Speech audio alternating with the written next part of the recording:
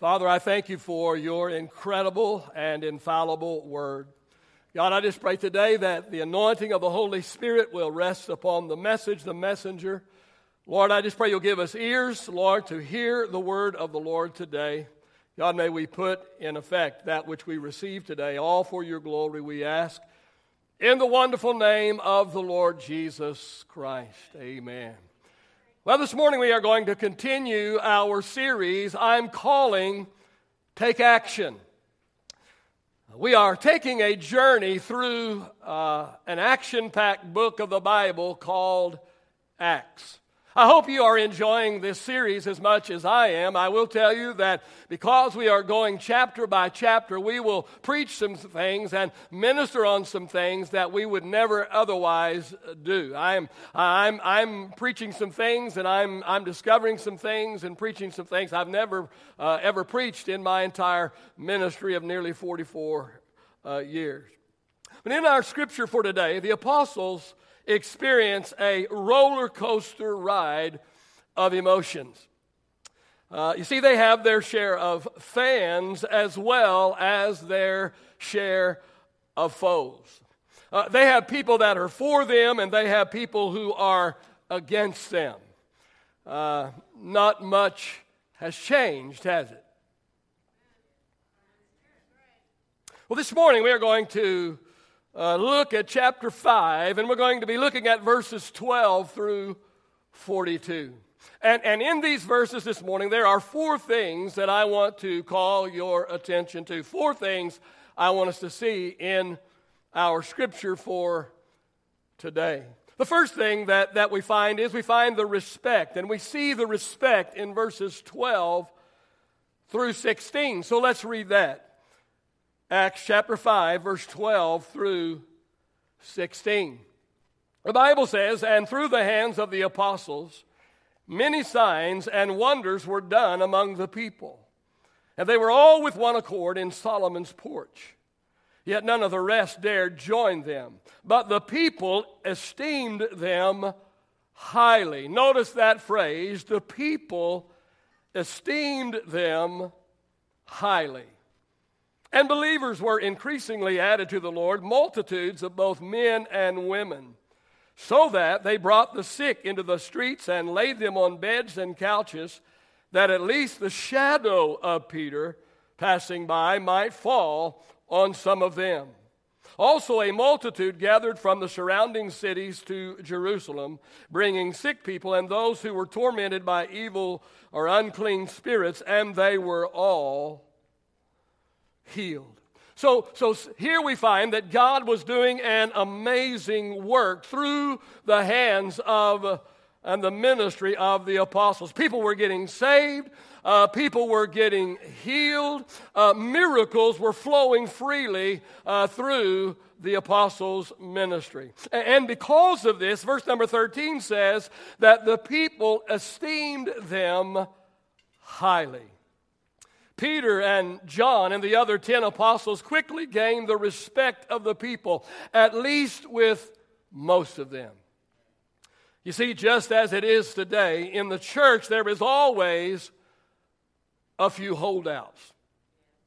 There's always a handful of rebels who refuse to get with the program. A study was done to determine the major cause of pastors leaving their church. And this extensive study revealed that most pastors who leave their churches prematurely do so because of just 3 people in the church. The pastor might have a house full of people that love them and support them and encourage them, and yet just 3 people in the church who make their lives miserable enough to quit. If you know who those 3 people are, you may help me out with those. Amen. The apostles in Acts chapter 5 had a multitude of foes, but they also had a handful, or they had a multitude of fans, but they also had a handful of foes. Now, we're talking about the respect right now, and I want to share two things about respect, and especially as it relates to church leadership. The first thing I would like to suggest to you this morning is that it should be extended. The respect for church leadership should be extended. People who hold ministry positions in the church should be given unconditional, say unconditional, should be given unconditional respect. You might say, Pastor, unconditional? Yes, unconditional. You see, sometimes we respect the person, and sometimes we can only respect the position. See, I may or I may not respect the President of the United States. But you will never find me blasting him on Facebook.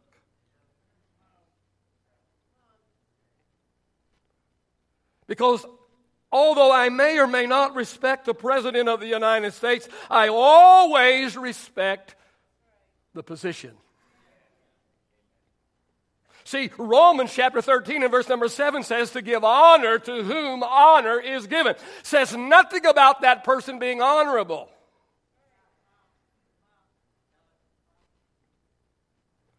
Think about this morning. When you stand before a judge, how do you address him or her?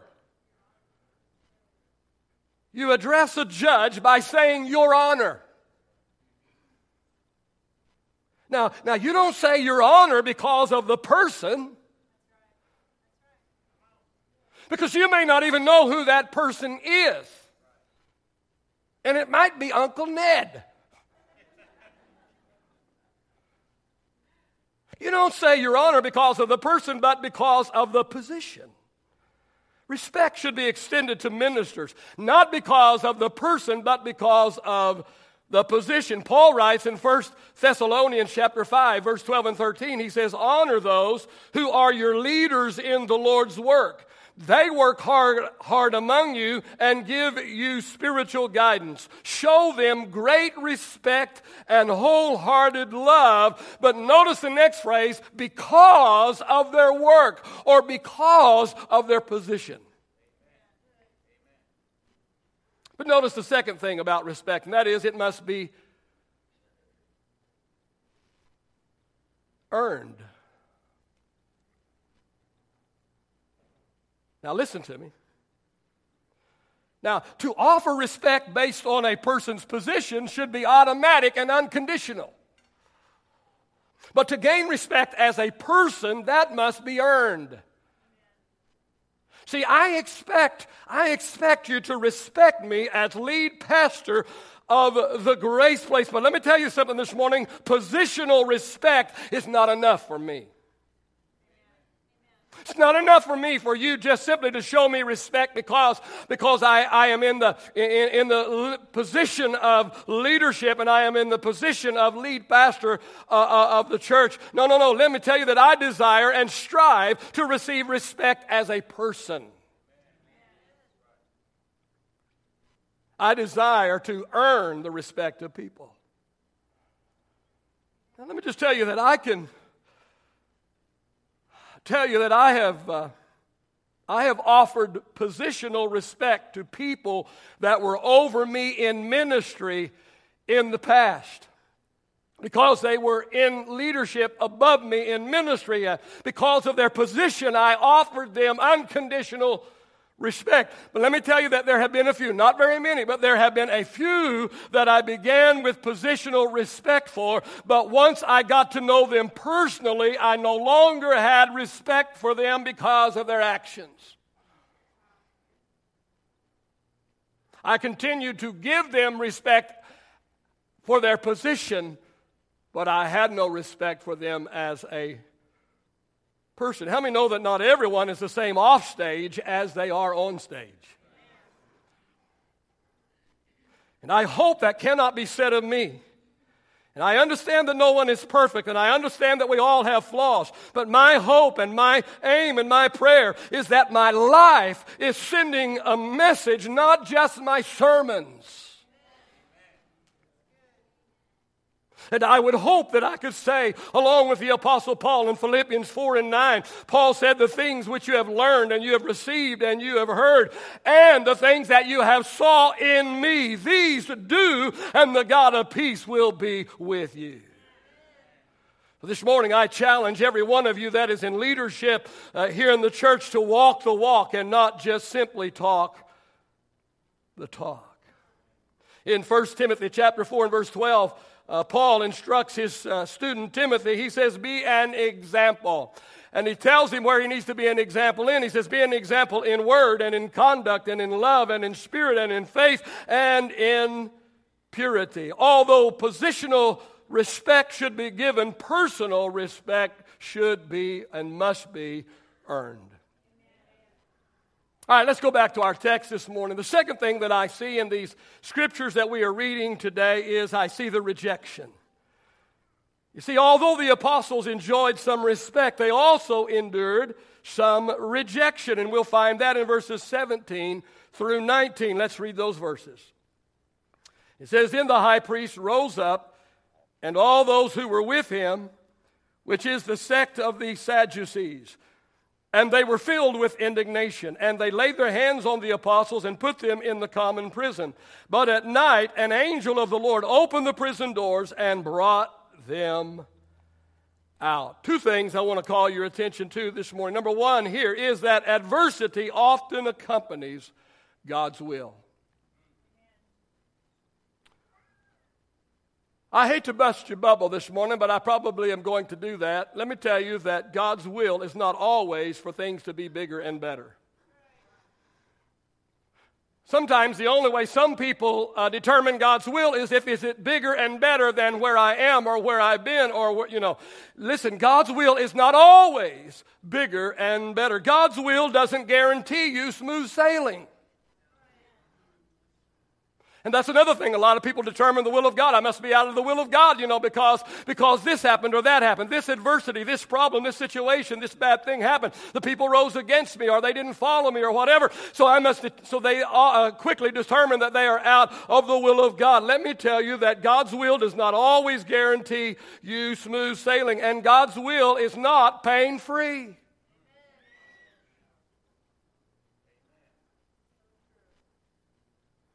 Adversity often accompanies God's will. Let me ask you this morning. Was David in God's will when he stood before the giant Goliath?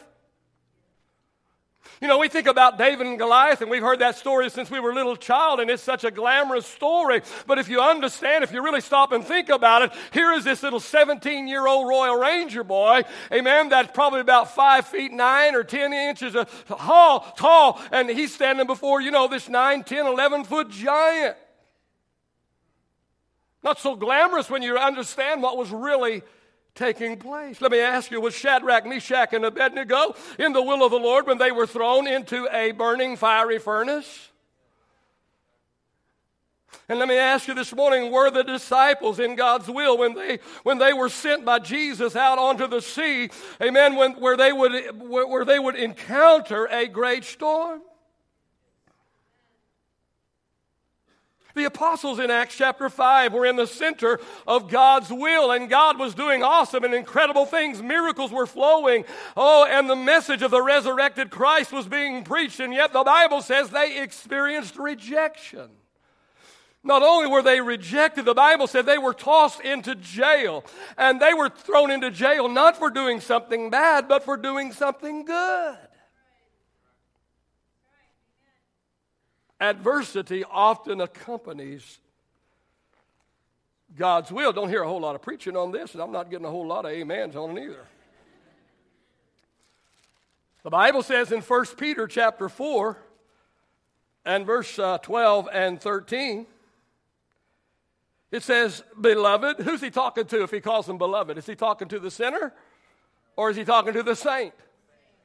He says, hey, fellas, or hey, beloved, do not think it strange concerning the fiery trial which is to try you, as though some strange or out of the ordinary or weird thing has happened to you, but rejoice to the extent that you partake of Christ's sufferings, that when his glory is revealed, you may also be glad with exceeding joy. We're talking about the rejection. Adversity often accompanies God's will. But let me make this a little more positive now. Maybe I can get a little better response here. Let me also show you that the help of angels, can also accompany God's will.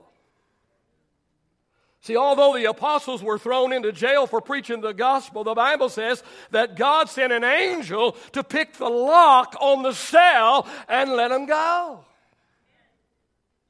Hebrews chapter 1 and verse number 14 says that angels are ministering spirits sent by God to care for God's people. See, the bad news is adversity often accompanies God's will. The good news is the help of angels can also accompany God's will. In the book of 2 Kings chapter 6, the story is recorded where Israel seems to be surrounded and seems to be outnumbered by an enemy army. But listen, what you see with your natural eyes doesn't necessarily reveal the whole situation. See, some of you are looking at your situation, you're looking at your circumstances, and it seems like that the enemy has the upper hand in your life. And it seems like there's more devil than Jesus working in your life right now. But I want to tell you that you cannot always believe what you see, and you cannot always believe what you hear.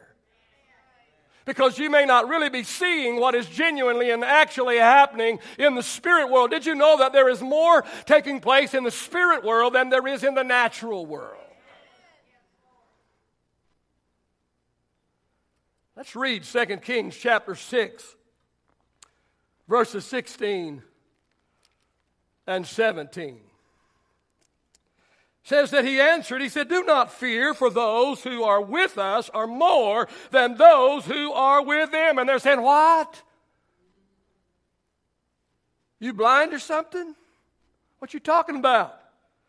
But he said, do not fear, for those who are with us are more than those who are. Do not fear, for those who are with us are more than those who are with them.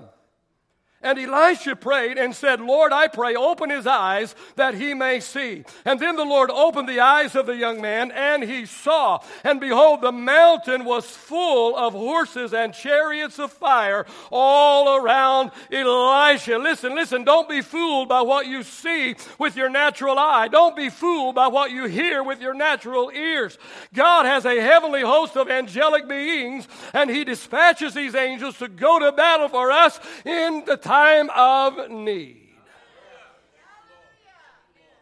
What you see is not necessarily what is really going on and what is really happening and taking place. God is working on our behalf. Well, let's move on in our scripture today. The third thing that I find in the scripture for today is I find the release, and we find the release in verses 19 and 20. So let's read those verses this morning. Acts chapter 5, verses 19 and 20. The Bible says, but at night an angel of the Lord opened the prison doors and brought them out and said, go stand in the temple and speak to the people all the words of this life. Two things I want us to understand and notice this morning about the release, and that is, number one, our release comes through God's power. Our release comes through God's power. Now, in reading this passage, we understand that the apostles witnessed God's power by the means of an angel. But listen, God's power is manifested in many, many various and different ways. Sometimes his power is released through his word. The Bible said He sent His word and healed them. There is power in the Word of God. People's lives are actually changed and transformed even as the pastor is preaching the Word of God, before the altar call, before a prayer is offered. But there is power, amen, in the Word of God. God's power is manifested through answered prayer. When we call upon God and God hears us and God works in our behalf because of our prayer, God's power is released through anointed people. People of God that God strategically positions in our life to impart wisdom and knowledge and help to us. God's power is released through supernatural intervention as God manipulates circumstances and situations, as God opens doors that no man can shut and shuts doors that no man can open. I don't know this morning, but perhaps you are here today and you are in need of divine intervention. Listen, maybe you need divine favor in a situation or with a particular person. Perhaps you have allowed the enemy to bind you with some sort of bondage this morning. Listen, and you need deliverance. Listen, whatever the circumstance is, whatever the situation might be today, our release comes only through God's power. And let me tell you that I believe that God's power is being released and God's power is being directed at anyone and everyone that needs it this morning. I'm telling you, you don't even have to wait for the altar call this morning. I'm telling you, if you'll just turn your thing over to the Lord, if you'll just turn your circumstance, your situation over to God, right now God will work His power in your life.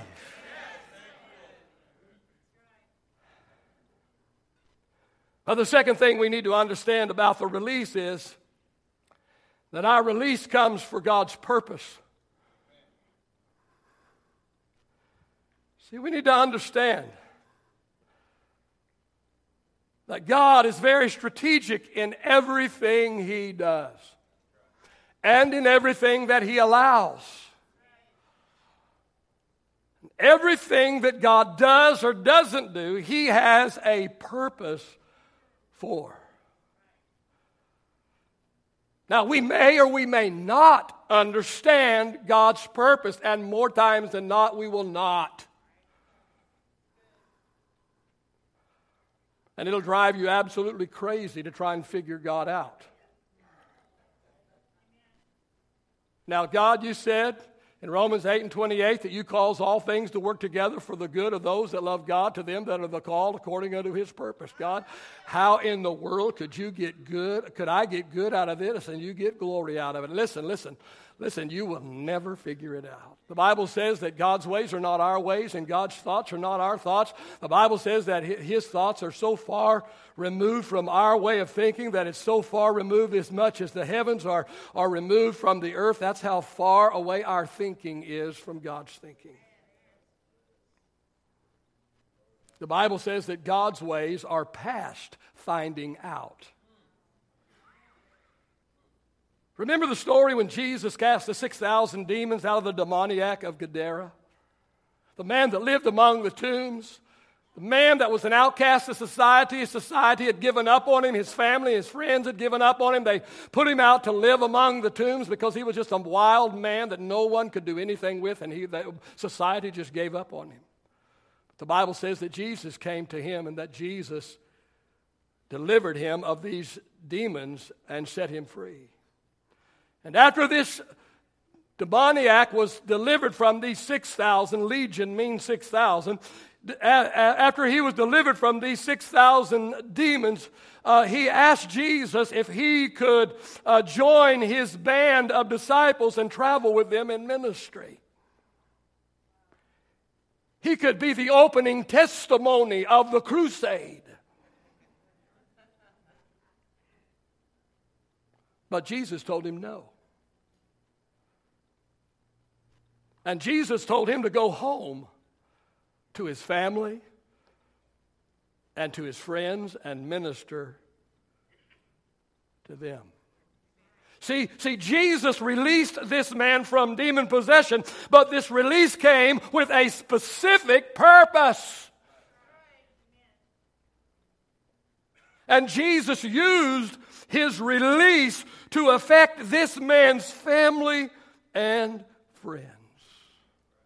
Let me ask you this morning, has Jesus set you free from some type of bondage? Has Jesus done a work in your life? If so, He did this for a specific purpose. Listen this morning. Jesus doesn't save us and set us free from our sins just so that we could come to church and sit, sour, and soak. Let me ask you this morning. Have you found God's purpose for you yet? Have you found your area of service in the kingdom of God? Have you found your niche? Have you found your place of ministry in the church? We talk about our mission statement around here a lot, and it is caring people, caring for people. And because we care, we provide care. We're caring people, caring for people. And because we care, we provide care. We provide care for all of our people. And we do this through a ministry that we call the Care Ministry Network. Now, if you're new around here this morning, ask Pastor Sean, or ask me, or ask Landon Oral, our director of this ministry, about this ministry. But I want you to understand that there's another aspect of our vision at the Grace Place. Because we care, not only do we provide care for every person, but because we care, we partner with caring ministries. Now, we are in the process, and it's still an ongoing, and it will be an ongoing process, but we are in the process of developing an outreach ministry. And Dahlia Burwise is the director of our outreach ministry. Dahlia, would you stand? Let everybody see you this morning. Turn around where they can see who you are.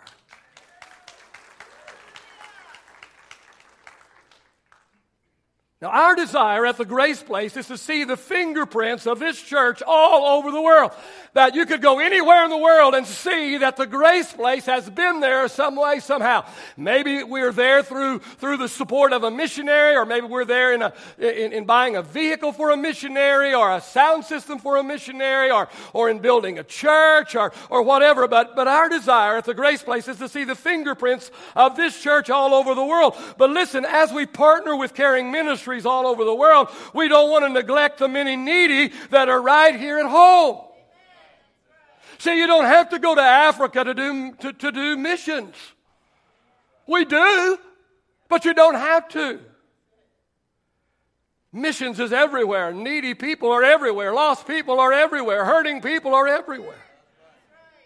Let me tell you that Dahlia is presently working on an incredible outreach to our local community. It's called Grace Day. Grace Day. And this will be held on Sunday evening, August the 14th. Write that in your calendar. August the 14th in the evening.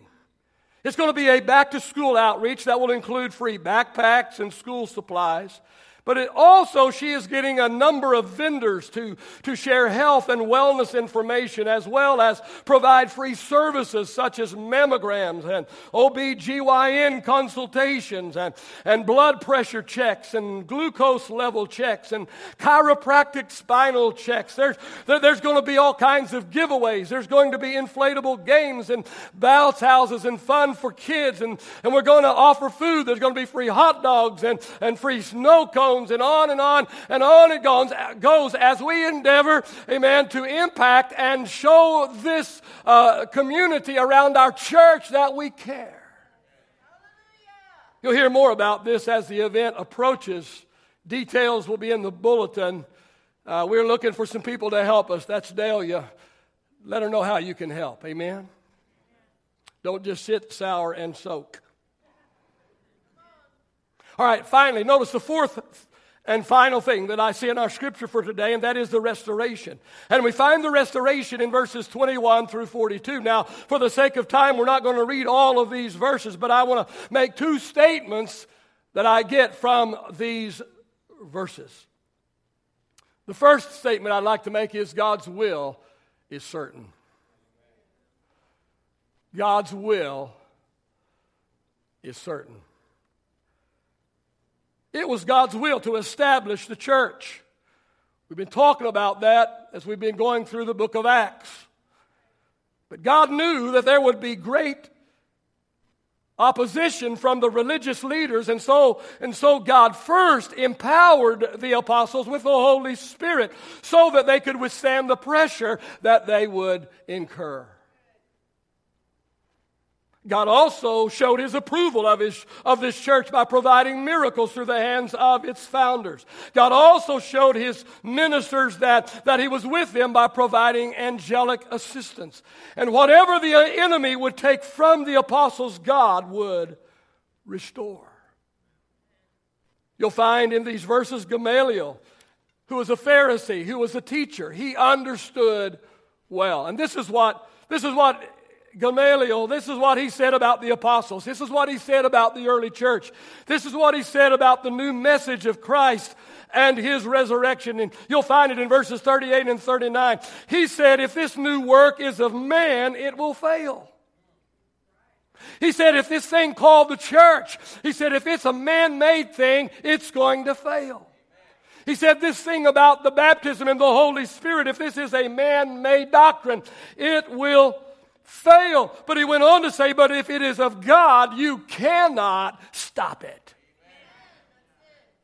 You cannot stop it. Can I just, and most of you don't even know what I'm talking about because 3/4 of you wasn't here, but let me tell you, 13 years ago, the devil tried to stop his church, this church. 13 years ago, 14 years ago, the devil tried to stop this church. But let me tell you that God's will prevail. And no matter what the enemy tries to bring, no matter what the enemy tries to do, listen, you cannot stop the will of God. If it is of God, Gamaliel said, you can't stop it, no matter what you do, no matter what you try. You know, when God called Jonah to go to Nineveh and preach judgment, Jonah didn't want to go, and he didn't go for a time. But you know the story that before God got through with His reluctant prophet, Jonah went. Let me just tell you, if God's calling you to something, you might as well just say, yes, Lord. You can go willingly, or He'll bring you, kicking and screaming. But if He wants to get you somewhere, He's going to get you there. God's will is certain. You might think, you might read God's word, and you might read of coming judgment. You might read of the church's triumph, or you might read of the return of Jesus, and you might look around and you might say, is this really going to happen? Is this really going to happen? Is the wrath of God really going to be poured out upon planet Earth? Is Jesus really coming back for the church? Listen, mark this down. God's will is certain. What God's word proclaims will become a reality in God's time. And the next thing I want us to notice and find that this morning God's word will be proclaimed. We're talking about the restoration. God's word will be proclaimed. The enemy, the devil, has always tried to stop God's word from being proclaimed. He will never get the job done. Shut one preacher up, God will raise up another.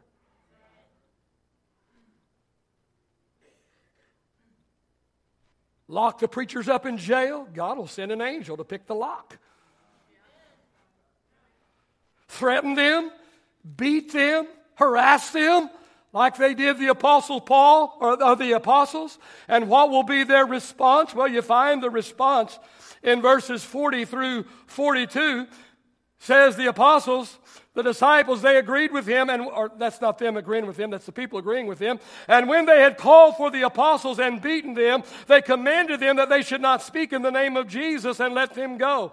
And so they departed from the presence of the council, rejoicing that they were counted worthy to suffer shame for His name. And daily in the temple and in every house they did not cease teaching and preaching Jesus as the Christ. We're talking about the restoration this morning. I'm telling you that God's will is certain, and I'm telling you that God's word will be proclaimed. I get the musicians and singers back in place very quickly and quietly this morning. J. Tucker was an Assemblies of God missionary to Zaire. He was told as a missionary, don't go into the northernmost part of Zaire.